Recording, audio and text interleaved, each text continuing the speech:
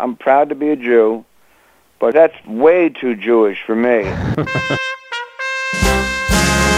Shalom and welcome to the Two Jewish Radio Show with Rabbi Sam Cohen and friends, a weekly serving of everything Jewish.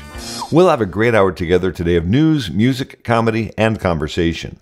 Our guest this morning is Jeffrey Feingold, author of The Black Hole Pastrami Stories and There Is No Death in Finding Nemo.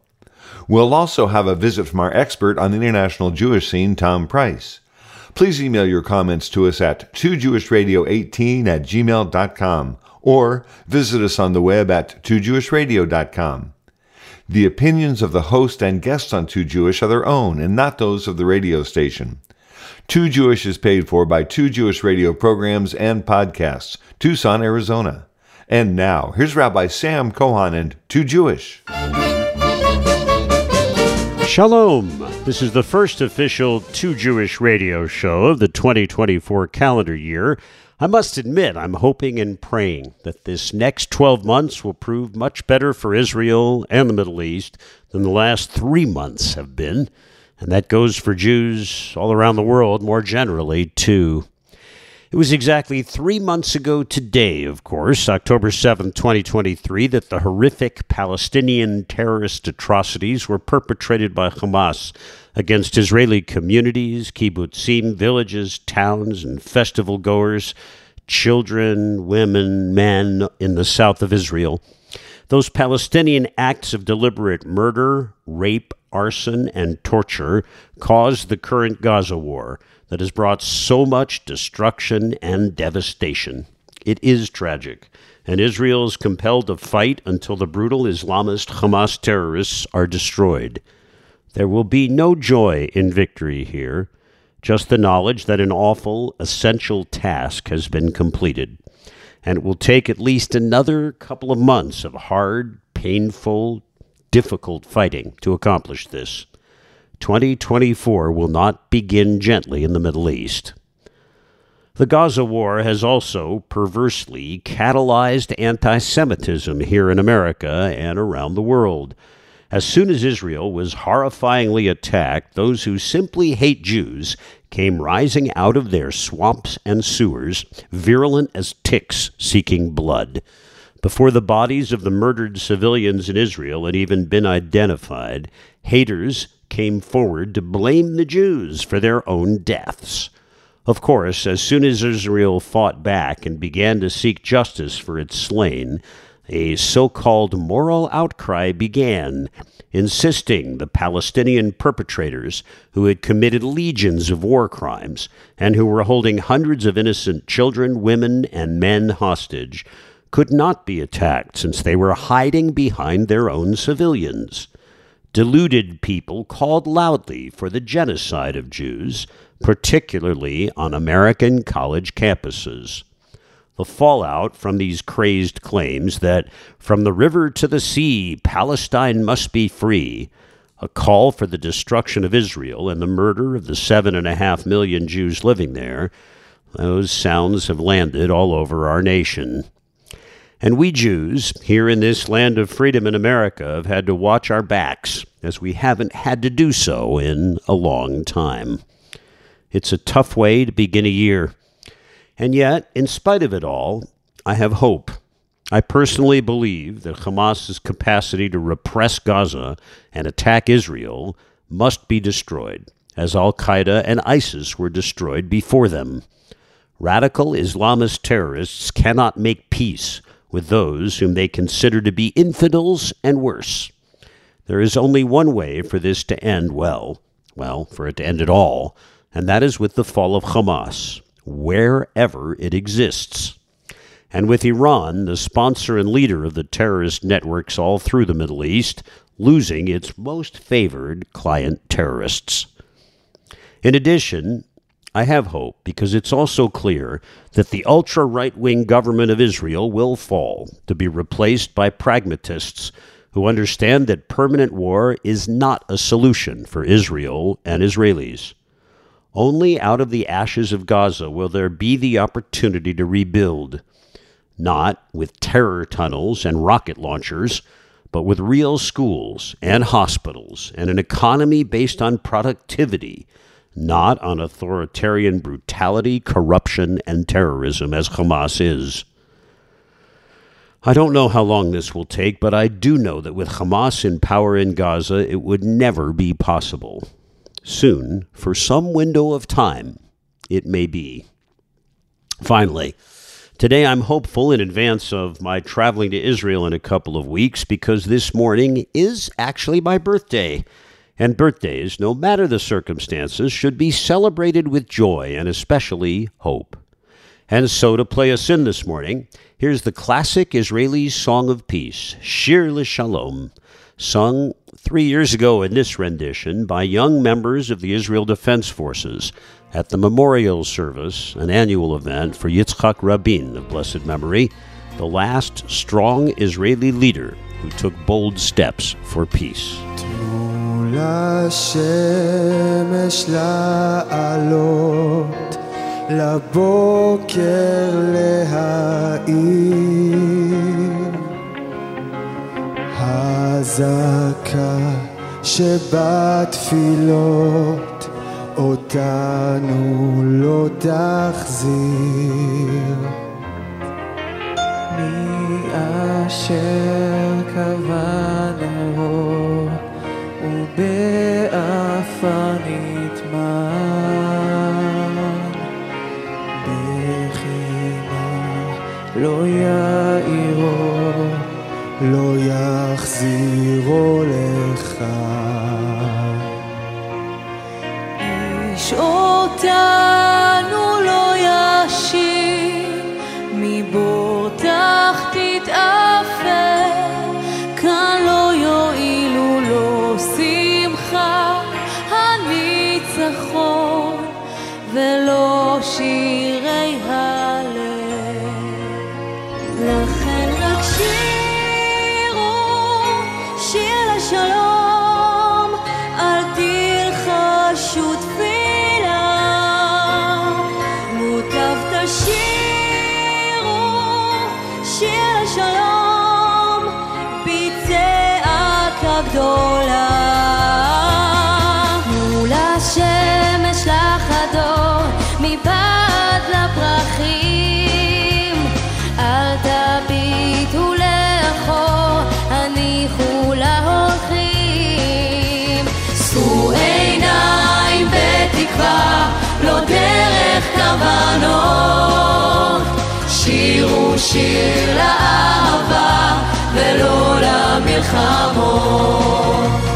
אל תגידו יום יבוא, הביאו את היום, כי לא חלום הוא בכל הכיכרות, הריעו רק שלום.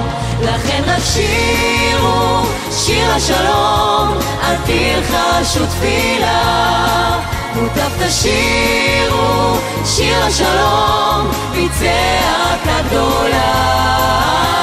שירו שיר השלום, אל תלחשו תפילה, מוטב תשירו שיר השלום בצעקה גדולה.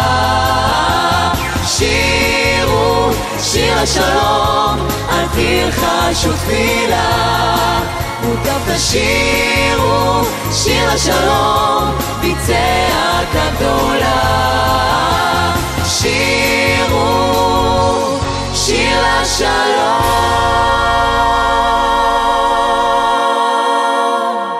That was Shir L'Shalom, a song and a prayer for peace. Let us be able to sing songs of love, not war. Let us not say it will come in the distant future. Instead, let us make that peace happen now. Our guest this morning is author Jeffrey Feingold, whose award-winning short story collections are whimsical and very Jewish. That is not to say too Jewish. He joins us in just a moment right here on Too Jewish. Do you know someone who personally made a major difference for the whole Jewish people? An individual who's done important work for Klal Yisrael and deserves to be highly recognized for that effort. As president of the Kohan Memorial Foundation, I'm grateful that the modest cash awards we started more than 10 years ago have grown into a substantial amount of unrestricted funds given to winners, with the help of donors like many of you. The foundation, named for my grandparents, Rabbi Samuel S. Kohan and Irma Kohan, makes these awards for important service to Klal Yisrael, the entire Jewish people. That service can be in one of four activities: unity, education, creative arts, or rescue. Past Kohan Award recipients are remarkable people who've done outstanding work. If you know someone who qualifies for a Kohan Foundation Award, please go to KohanAward.com, COHON, award.com, and fill out the simple nomination form. That website is KohanAward.com. Nominate an individual or donate yourself. Do it for the whole Jewish people. We are delighted to welcome to Two Jewish our guest this morning. Jeffrey Feingold is the author of two really quite wonderful short story books. He's a native and an author in Boston. I think you're a native of Boston, right? Yes. And his award-winning debut collection of linked short stories, The Black Hole Pastrami, is, as we were saying before we began, extremely Jewish. His new collection is There Is No Death in Finding Nemo. Both have won awards and inspired a lot of attention. Good morning and welcome to Two Jewish. Thank you, Rabbi. Good morning to you. So I have to ask, are you a vegetarian? Yes, although I'm a pescatarian, I guess, these days. And on Jewish holidays, none of those rules apply. Of course. Just like on Hanukkah, latkes have no calories or cholesterol. So, tell us a little bit about the evolution of your first collection, Black Hole Pastrami, which seems awfully autobiographical, but maybe that's just my perception. Yes, it is heavily autobiographical. It's a collection of 16 stories. That are all first person except for one. One is second person, where the narrator is addressing his daughter. In the story, the second story in the book called Grace, right? And the daughter's name is Hannah Grace, and my daughter's name is Hannah Grace. It's purely coincidental, but yes, I'm sure no actual human beings were involved in the creation of this book. I changed the names of the other characters, such as my ex-wife in the story. I don't know why I forgot to do it for that story, but except for the dogs. The dogs play a significant role in a number of the stories, and I didn't change the dog names. But they are autobiographical. Some of them, such as the title story, in which a young man goes to a young vegetarian man goes to a butcher shop to get his dying father a sandwich, in particular a black pastrami sandwich, right. And the black pastrami in the deli case becomes a kind of conduit for the narrator to connect with his past, with memories of his father, and then other memories kind of sort of flood in. So that story is that's autobiography. My father did die from cancer a year before my daughter was born, and many of the stories are pretty much told 98% factually. In all of the stories, including the title one, there's some embellishment, but colors, smells, whatever. But some of the stories are only probably 5 or 10% autobiographical. One of my favorite stories is called The LTD, in which the narrator, a little boy playing war games, trying to defeat the Nazis, gathers his little friends around in Boston and tells them that his father's new car, a Ford LTD, is actually a tank, and they're going to destroy the Nazi fuel depot, which is their elementary school at the end of the street, the Emily A. Fifield School, which was the name of my elementary school. So that began autobiographically, but really it didn't happen quite the way I told it. So I tell it in the story about the car, about shifting the car into neutral, which you could do back then in the old days, because they didn't have the safety stuff they have now. You could just climb right in as a little kid and shift your dad's transmission selector into neutral, and if you were on an incline, the car would start to roll. Well, all of that happened, Rabbi. And those LTDs were kind of built like tanks, actually. They were built like tanks. Yeah. What's different, though, is that happened after my parents moved out of Boston into the suburbs, as I described in some of the later stories, like The Water Witch, in which my father is trying to have a well dug. which also happened. So that happened at their house in the suburbs, and so there was no school at the end of the street. And instead of crashing into the school and exploding dramatically, as in the story, the car kind of rolled down the suburban grass and came to a gentle halt. Thank God.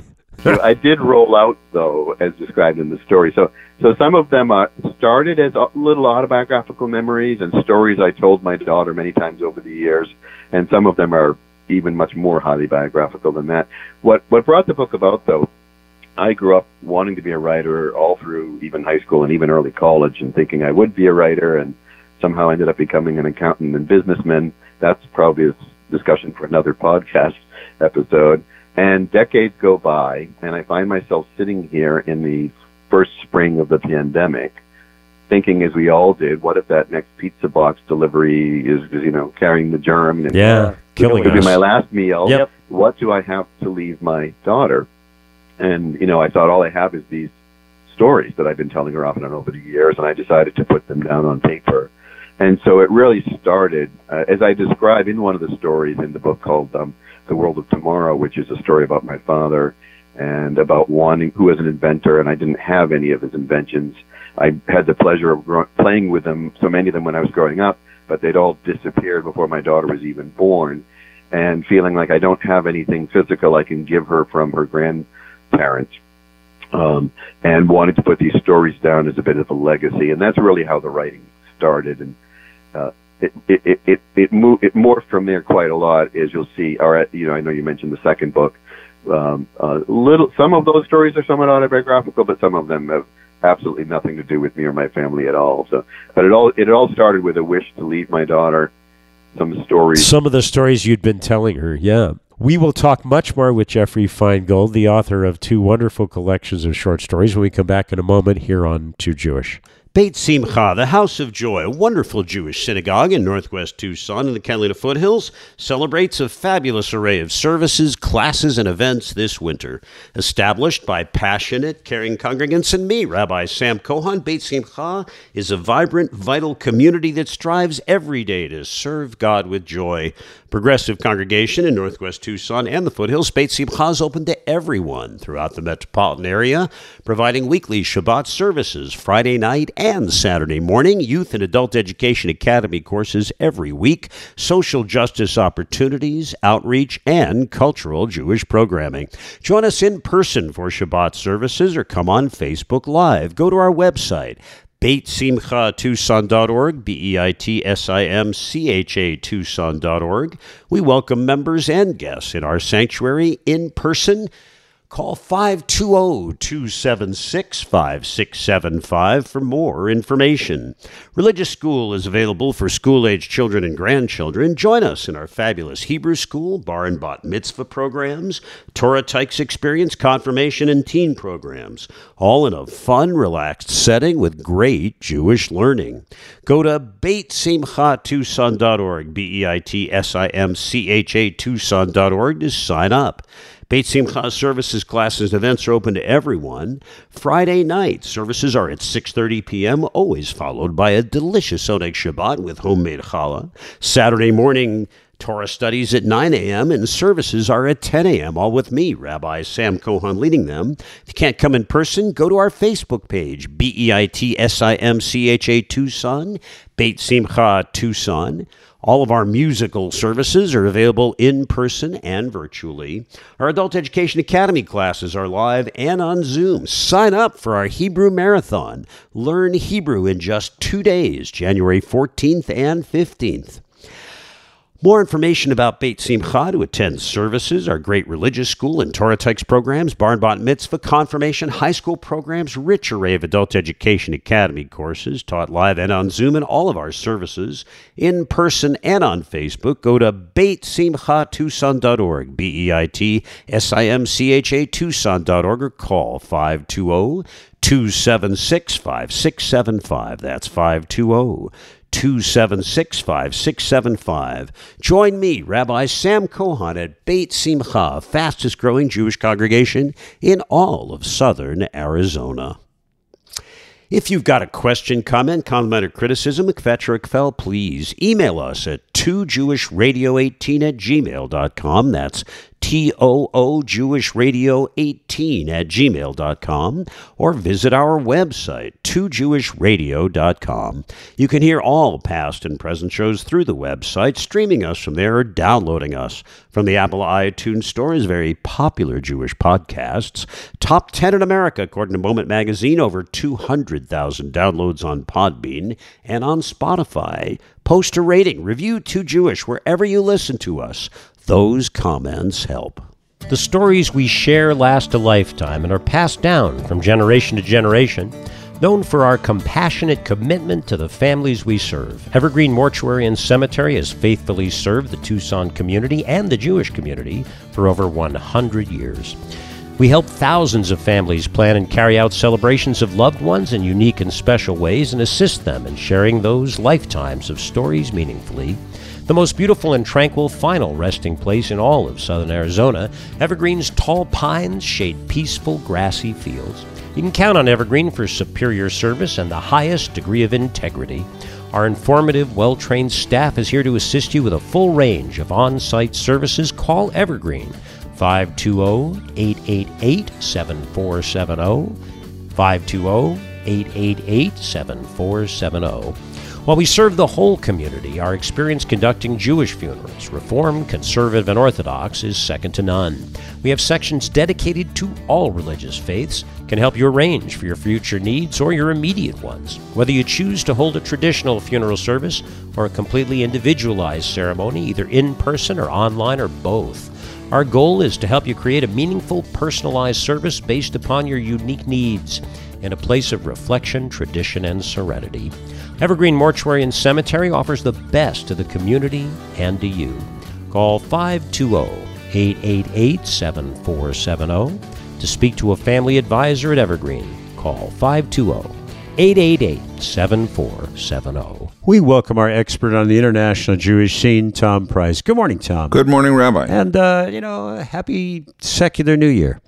We spoke last week, you having just returned recently from a trip all the way around the world, including to Singapore, about what are often referred to as the Baghdadi Jews, the two extremely important and influential families, Kaduri and Sassoon, who were so influential not only in the development of Singapore and Hong Kong, but as you mentioned, which I didn't know at all, in kind of the modernization of a lot of things in contemporary People's Republic of China. I did want to mention when I was in Shanghai a couple of years ago, officiating for the High Holy Days and Sukkot and so on, I had a very interesting view of that Jewish community. They talk about it not as though it were one contiguous Jewish presence in China, because there was one going back to the Silk Road days, the Kaifeng Jewish community, and then they talk about how that kind of disappeared. And then the 19th century, the Iraqi Jews came, and that's where the Bund was founded in Shanghai, really at the inspiration of those Jews from Baghdad. And then how that disappeared in the revolutionary period, and then in the early parts of the 20th century, and then the Shanghai ghetto, the Jews coming from Germany and Austria who escaped to Shanghai and found a community there. And then after Mao's takeover, that community disappeared, and now there's sort of an expatriate community. It's really an interesting discontinuity of Jewish communities in the same place. Just a very interesting kind of development, not I think mirrored in other places in the same way. Right. So there's really no such thing as quote-unquote Chinese Jews. There are various Jewish communities that have been present in China over the past at least 1,000 years, right, going back at least as far as the Silk Route. And I remember being in Xi'an, which is the place where the terracotta warriors are, and in the old city, you could be in the old city of Jerusalem. There are bazaars, and also you see what looks to our eyes like Arabic script. It's in fact Uyghur, which is a Turkic language, also written from right to left, as, by the way, is the Maldivian language. Huh. Influenced by, probably by Arab traders or something. Urdu. Oh, Urdu.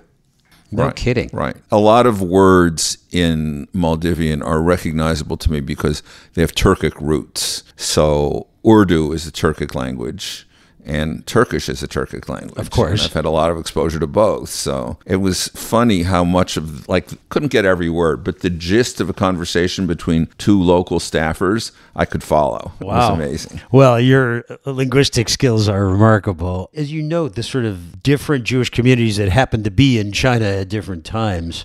We talked last week in terms of the Baghdadi influence on all of that, right? And the highly successful businesses they were able to set up, which were trading empires, right? But also financial ones. What remains behind is some of the charity they did, but also it's so interesting. Like I did Rosh Hashanah morning services in what's now a museum, because you can't officially have a synagogue in China. Judaism is not a recognized religion, quote unquote, in communist China.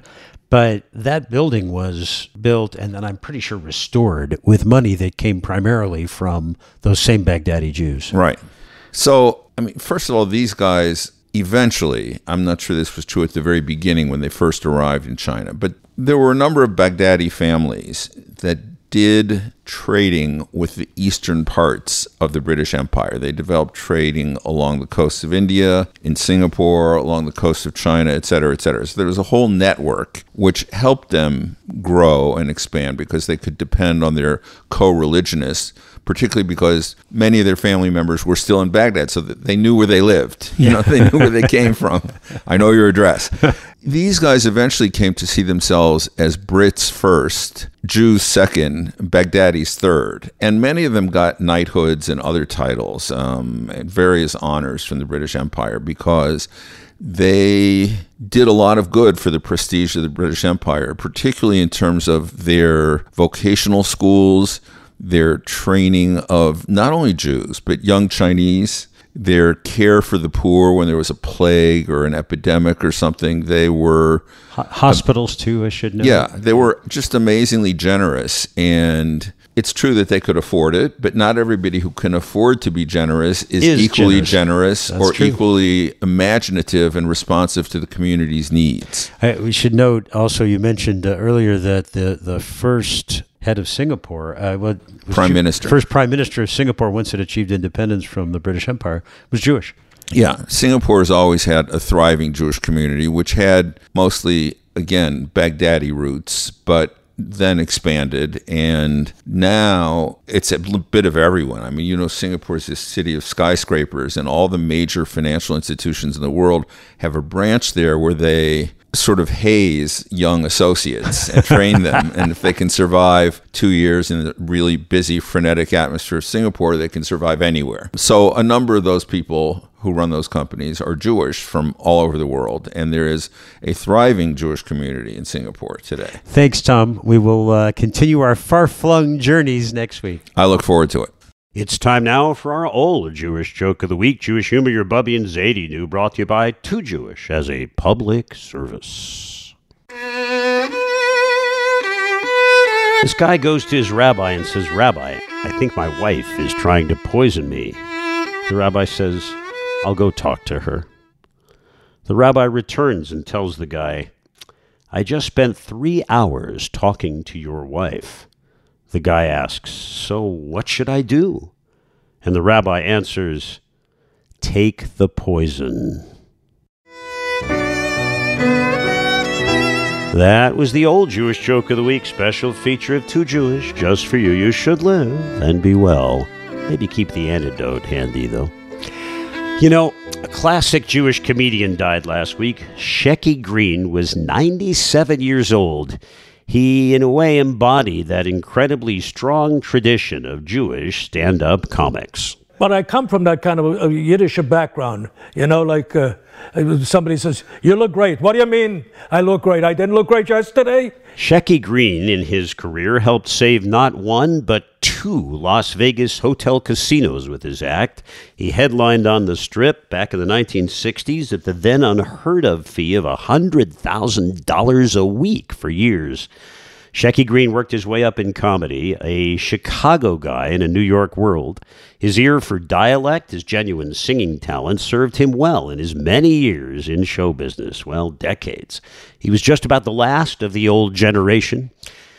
Alav HaShalom, may he rest in peace, or at least may he get the same laughs in heaven he got for so long here on earth.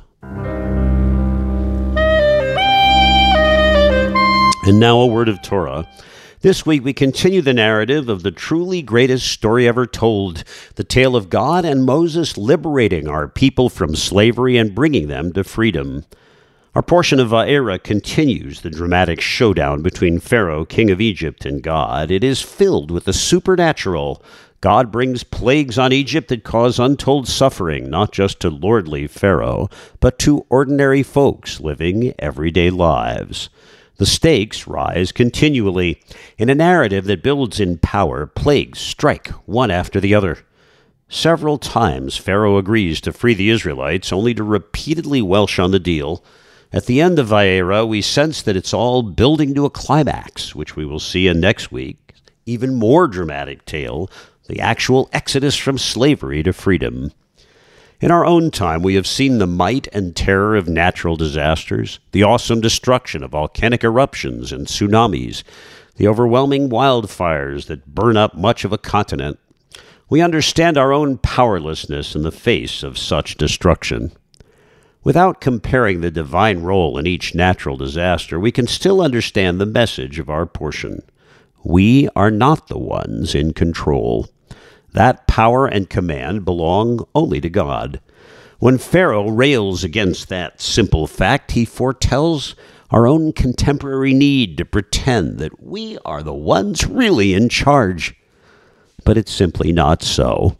When we, like Moses, acknowledge God's power and control over nature, when we come to understand that it's all really in God's hands, we, also like Moses, can focus on doing the things that we do have the power to accomplish: caring for the sick, helping the needy, consoling the bereaved, taking care of the environment of our world, seeking justice in our nation and the world. When we return in a moment on Too Jewish, our guest this morning, Jeffrey Feingold, explores the ways that taste and scent and other things can make writing evocative. And of course, in his case, Jewish. Learn all about it when we return in a moment on Too Jewish. We continue with our Too Jewish update on news of Jews around the world with commentary. After months of controversy, Harvard University President Claudine Gay finally resigned last week in the wake of further plagiarism allegations and extensive, justified criticism of her weak response to anti-Semitism at Harvard. Gay is the second Ivy League university president to step down following congressional testimony on campus anti-Semitism last month that drew intense disapproval. University of Pennsylvania President Liz McGill resigned back on December 9th, and now her Harvard colleague Gay has joined her. Gay initially faced criticism over the school's statement on Hamas's October 7th invasion of Israel. Critics, smart people, called the statement tepid, that is, very weak, particularly in the wake of a letter from a coalition of Harvard student groups that blamed the murderous October 7th Palestinian terrorist attack on Israel. The Department of Education, the U.S. Department of Education, that is, has also opened a civil rights investigation into a reported instance of a Jewish Harvard student targeted on campus. At the hearing before Congress, Claudine Gay, like McGill and Sally Kornbluth of MIT, could not say that advocating the genocide of Jews violated any college code or even was categorically wrong. In spite of that, soon after the congressional testimony, the university's trustees, the Harvard Corporation, voiced its support for Gay's continued leadership. On December 13th, the board again issued a statement backing her and appearing to curb speculation that she would resign. But instead, Gay, the first black president in Harvard's history, will also become its shortest tenured. She served just over 6 months. In addition to her handling of anti-Semitism, she was also under fire as allegations of plagiarism emerged about her research papers. A new wave of plagiarism accusations surfaced last week, highlighting alleged plagiarism in her doctoral dissertation itself. Harvard Provost Alan Garber, who is Jewish, will serve as the school's interim president, the Harvard Corporation has announced. In November, Garber said he had regrets about his school's initial response to the October 7th attack, as well anyone should. Gay's final statement read, "It has become clear that it is in the best interests of Harvard for me to resign, so our community can navigate this moment of extraordinary challenge with a focus on the institution rather than any individual." Gay referenced the allegations against her, but did not apologize for them. She wrote that she had been subjected to personal attacks and threats fueled by racial animus. Could be. Criticism of Gay mounted following the December 5th congressional hearing, of course, where she, McGill, and MIT President Sally Kornbluth said that calls for the genocide of Jews do not necessarily violate their school's codes of conduct. At the hearing, Gay testified that on-campus calls for intifada are personally abhorrent to me, but stopped short of saying they violated the university's rules. Instead, she, like the other presidents, said such matters were dependent on context. When speech crosses into conduct that violates our policies, including policies against bullying, harassment, or intimidation, we take action and have robust disciplinary processes that allow us to hold individuals accountable, she said. That answer drew bipartisan rebuke, including from a number of lawmakers who are Harvard alums, such as New York Republican Representative Elise Stefanik, who asked the original question. Gay later apologized for her testimony. Her resignation was welcomed by a vocal contingent of Jewish Harvard students, alumni, and donors who pushed to hold the Ivy League University accountable for her testimony and for what they say is an unsafe campus environment for Jewish students. Bill Ackman, a Jewish alum and billionaire hedge fund investor, had been among the more prominent voices calling for Gay to step down. Other Jewish donors pledged to reduce their giving to $1 annually in protest, or only to donate to Jewish groups on campus. In other news, a top Hamas leader was killed in Beirut, along with two other leaders of the terror group, as tensions on the Israel-Lebanon border continued to escalate. Salah al-Aruri, Hamas's deputy leader, was killed last week in an attack led by drones in the Lebanese capital. He was believed to be an architect of Hamas's October 7th atrocity attack in Israel. He was responsible for the group's expansion in the West Bank, including some of its attacks there. Multiple sources attributed the blast to Israel, which has not officially commented. A senior American defense official said that Israel was responsible, and Denny Danon, an Israeli lawmaker from the Likud party, wrote that Israel conducted the attack. Okay, seems pretty obvious. I congratulate the Israel Defense Forces, the Shin Bet, the Internal Security Service, the Mossad, and the security services on taking out senior Hamas official Salah al-Aruri in Beirut, Danon said. Whoever was involved in the October 7th massacre should know that we will get them and settle scores. Al-Aruri, the deputy chair of Hamas's political bureau, was released from an Israeli prison in 2010 and took up a role leading Hamas from abroad. Most of their leaders actually are abroad. In addition to his focus on the West Bank, he fostered ties between Hamas and Hezbollah, the Lebanese terror group that has been sparring with Israel on the northern border following the October 7th atrocities. In other Israeli news, in Jerusalem, the Israeli Supreme Court struck down a law that limited its power, an unprecedented decision nixing the one piece of legislation passed under the right-wing government's effort to, defang the judiciary. The 8-7 decision published last week returns the fight over Israel's court system to the front after a months-long pause due to Israel's war with Hamas in Gaza. Prior to Hamas's October 7th brutalities in Israel, debate over the government's judicial overhaul had divided Israel, leading to massive protests and civil disobedience over Netanyahu's bid to undermine Israeli democracy. Amid that civil strife, the government passed a law back in July removing the Supreme Court's ability to strike down government decisions it deemed unreasonable, a power used sparingly but used in the past as a check on executive power. The law was an amendment to one of Israel's semi-constitutional basic laws. It passed without a single vote from the opposition parties. The court heard challenges to it later in the year. Last week's decision by the Supreme Court marks the first time it has ever struck down a basic law. while the specific law struck down by a narrow majority, 13 of 15 justices wrote that the court does possess the authority to strike down basic laws. In the final decision, former Chief Justice Esther Hayud wrote that the law was extreme and irregular. It departs from the foundational authorities of the Knesset, and therefore it must be knocked out. The decision moves Israel closer to a potential constitutional crisis, scenario in which a country experiences an unsolvable dispute between two branches of government, of course, but it does so at a delicate moment.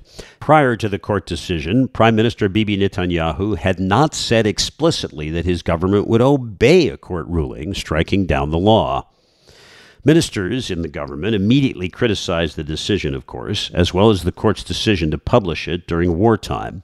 Netanyahu's Likud party called the decision unfortunate, said the court should not have ruled on an issue at the heart of the societal disagreement in Israel when IDF soldiers from right and left are fighting and endangering their lives.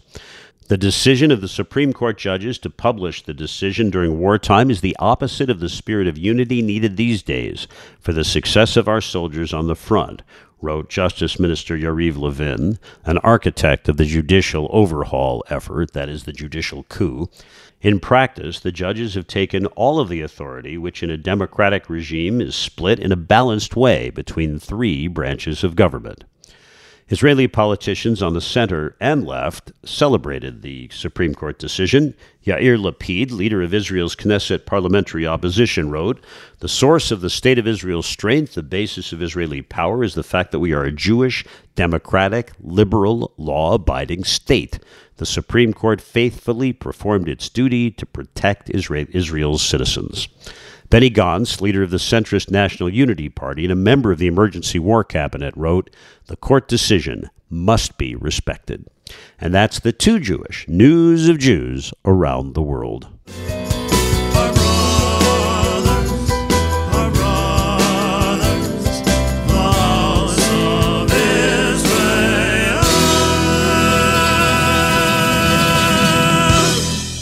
We are delighted to welcome back to Too Jewish our guest this morning. Jeffrey Feingold is a Boston writer, a very Jewish writer, I have to say, from the stories. He has two terrific collections of short stories out. The first is called The Black Hole, Pastrami, which has been nominated and has won some awards. And his new book is called There Is No Death in Finding Nemo. We were talking about the origins of your stories, which start out with your own really kind of autobiographical stories. And then, as you mentioned, you started writing them down so that your daughter would get some of these stories from you and have them always. And then, you know, as a writer, things sometimes go other directions. I have to say, this is particularly the first book is so Jewish because food plays such an important role, not just in the title story. Talk about that a little bit, if you would. Yes, well, you know, it's interesting. Of course, food is so powerful, right? Particularly smells as much as taste, if not more than taste. Sure. It's all linked together. Sure. So that story, I think it's the second story in the book, is called Nowhere Man. The opening story is the title story of Black Hole Pastrami. The next story, Nowhere Man, is also an autobiographical story. It sounds so fanciful, you know, as if I'd made it up. The narrator is just driving somewhere, as he said, from nowhere to nowhere, you know, selling something, driving some nameless, nondescript rental car, and ends up at some not very good motel in the middle of cornfields. Yeah, sounds awful, actually. Turns on the TV. And there's Yitzhak Perlman making salami and eggs. Yes, well, that actually happens. You know, I do make things up.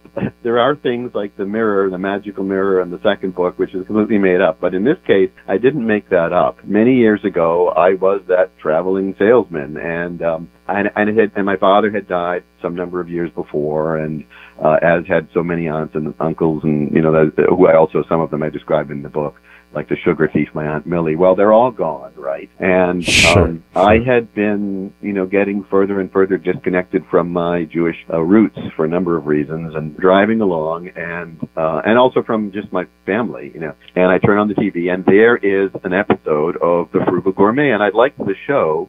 I used to watch the show. This was back when, you know, there was just broadcast TV and a bit of cable. And anyway, there's this very white Norwegian cook Jeff Smith, the Frugal Gourmet, and he has Yitzhak Perlman, the great Israeli violinist, on as a guest, and they were both making foods from their youth. And when Yitzhak Perlman, and the Frugal Gourmet makes a plate of white foods, bland, lutefisk, which is whitefish soaked in lye, and yeah. Horrible, by the way. Disgusting. I don't understand why it's food, but never mind. And he's kind of quiet and almost, I wouldn't say shy, but then there's Yitzhak Perlman, and he has big bushy, black sideburns and big crop of bushy black hair and his glasses and a booming baritone voice, and he's loud and wonderful, and he starts to make, salami and eggs, and he puts a little schmaltz in the pan and explains what that is, and I'm riveted to the TV at that point. And then he puts a slices of salami in the pan. And Rabbi, I could taste it through the television. It was like I was having the meal. I hadn't even thought about salami and eggs for many, many years. My father loved it and used to make it all the time. And as a kid, of course, I detested the smell. And in the story, I talk about it reminding me of the smell of, the old country and barns and pogroms, I think you say. Yeah. And how I thought it was grody. Well, now it's decades later, and I can just smell it through the television, and it sort of carries me back to a memory of earlier days when all those family members were alive, and we had large seders and lots of noise and food and music, and so it kind of goes on from there. What I don't describe in the story, maybe I should have, is the very next day I got home, I went to the market and got salami eggs so I could make it. Wow. and actually eat it and not just taste it through the television. There's something about the olfactory sense, as you know, like the smell, just kind of, maybe it's the closest to the aspects of our brain that bring up memory, but it is the most evocative of all the senses, even more so than taste. And you utilize that really beautifully in both books, I'd say. Oh, thank you. Thank you so much. Yeah, I totally agree. My daughter is 20, the daughter that I describe in the book. Yeah, the 8-year-old daughter is no longer 8. She's no longer 8. She's now 28. And she was just over recently, to have Hanukkah here. And, of course, Lucky's and sour cream and applesauce. That's a debate probably for another podcast, I know. But bagels and cream cheese and lox. I have all those foods. And that's what she wants. She doesn't want to come over and have lasagna on Hanukkah. So, it's kind of like leaving the books for her and the stories, trying to also just create those, what will hopefully be good memories for her, when I'm no longer here. I don't know why this should seem Jewish, but it does. There's a sort of, I don't want to say melancholic, but you have a kind of, there's a sadness, I think, that troops through all of your stories. I don't know if that's fair. Not most of them, anyway. Oh, thank you, Rabbi. I think that is fair. I think that's a very fair assessment. I didn't mean to cut you off. So. No, that's okay. I'm just wondering about that. Maybe it's because I think great literature always has some of that.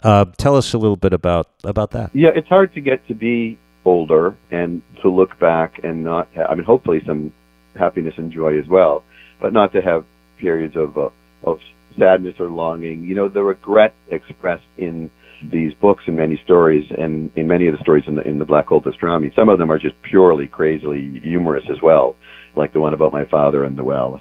But right. The narrator, the framework for the book, it's not just that they're first person stories. It's really written intentionally to be someone today, presumably middle aged, looking back, right, to his early childhood and early adulthood. And there are many happy and funny moments as described in the book, but there's also death and disease and lost relatives, right? One of the things I hope makes the book Jewish is that there's soft humor in, I think, every single story, even in the title story, which many folks have told me, they had to go and stop and get a handkerchief partway through. Aww. But, yeah. there's some humor in that story as well, which I think hopefully softens the poignancy and the sadness. So I think that's a very Jewish humor. I think that's a very Jewish thing.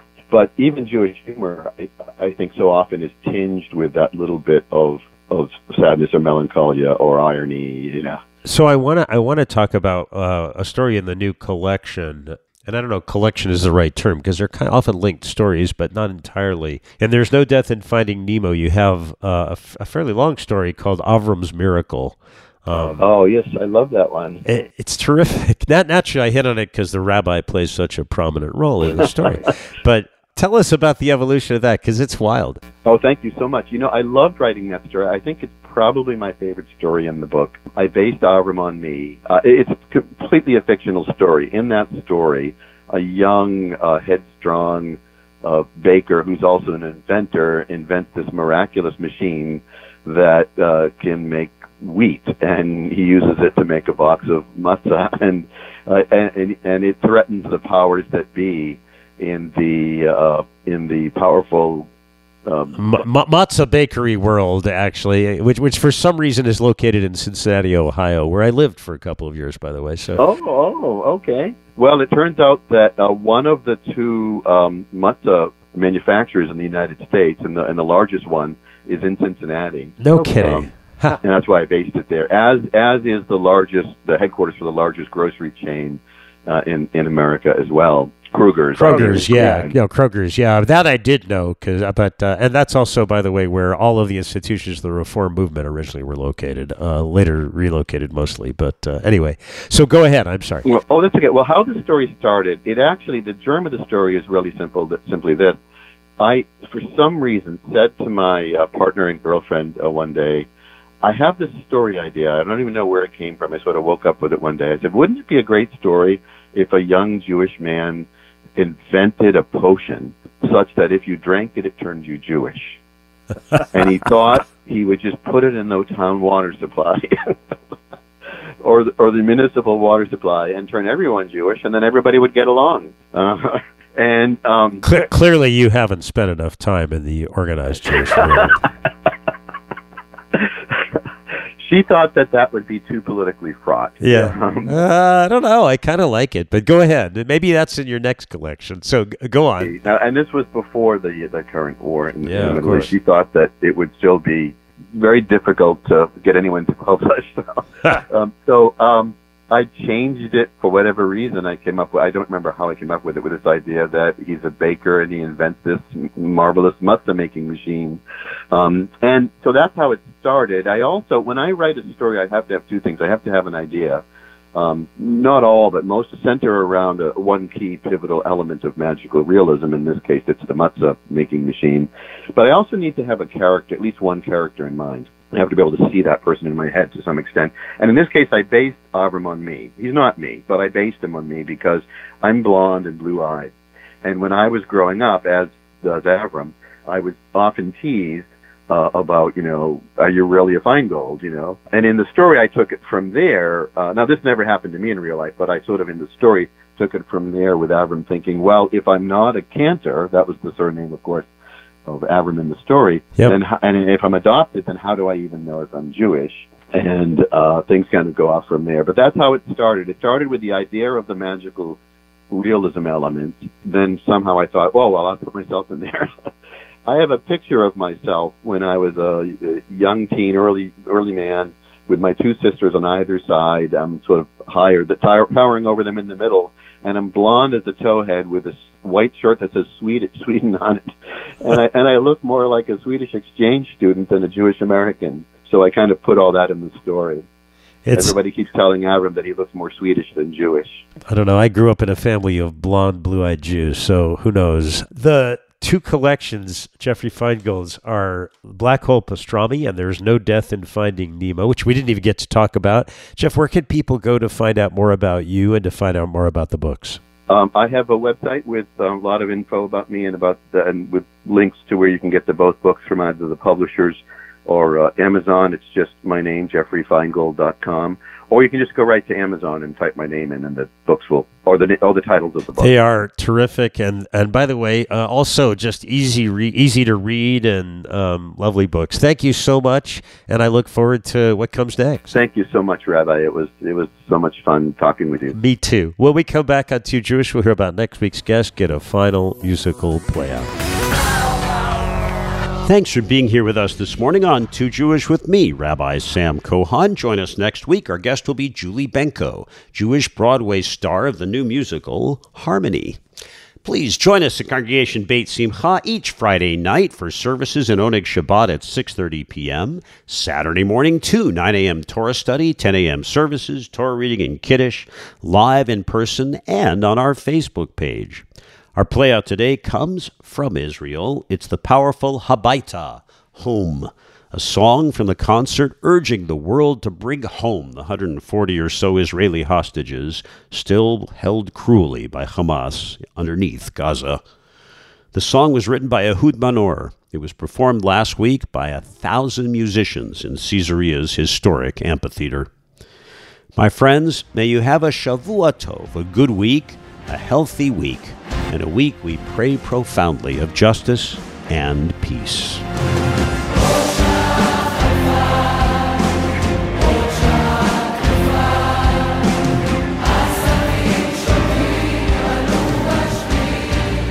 Sponsored by 2 Jewish radio programs, Tucson, Arizona.